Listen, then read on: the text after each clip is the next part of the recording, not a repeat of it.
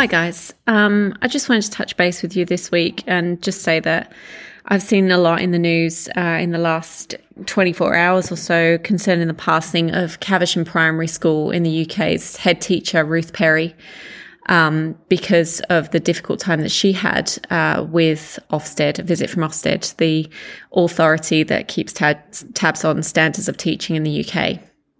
It is time for governments around the world to realise that when standards of teaching are assessed in such a way that it comes at the detriment of teachers' mental health, it doesn't actually do any good for the classes that they teach, for the kids that they take care of. It takes away from the amount of effort that they can put into their classrooms and into teaching, and therefore it actually lowers the standards of teaching. And I realise a lot of them don't get that because they have no idea what goes on in classrooms. So with that said, I'd like to dedicate this week's episode 11 of season 2, to Ruth Perry.